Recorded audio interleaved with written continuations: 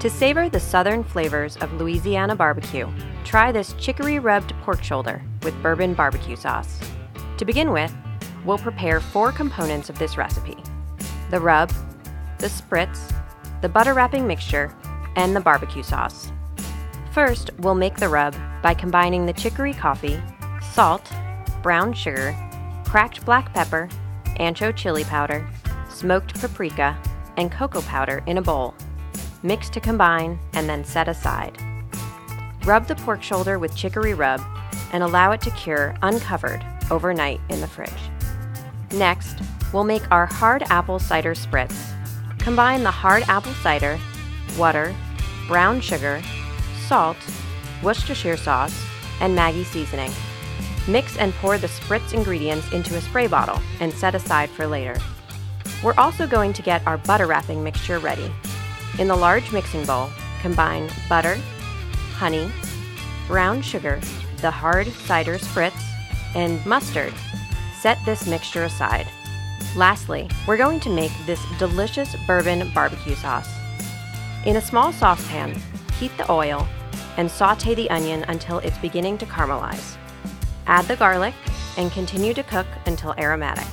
Flambe with the bourbon for about a minute, then carefully add the ketchup, coffee rub, cider vinegar, and brown sugar. Heat slowly until brown sugar dissolves and the sauce comes to a boil. Turn off the heat and add the grainy mustard. Mix until combined. Remove from heat and allow to cool. Now we're ready to start barbecuing. Set up your grill and heat to about 250 degrees Fahrenheit, dividing the grill into a 2-zone cooking, a hot side with direct heat and a cooler side away from the direct heat. Next, add a few chunks of pecan, apple, or other suitable hardwoods to the coals or to your grill. Place the pork shoulder in the smoker on the cool side of the 2-zone grill with a drip pan underneath. Close the grill lid and cook for 1 hour, spritzing with the cider spritz every 30 minutes or so.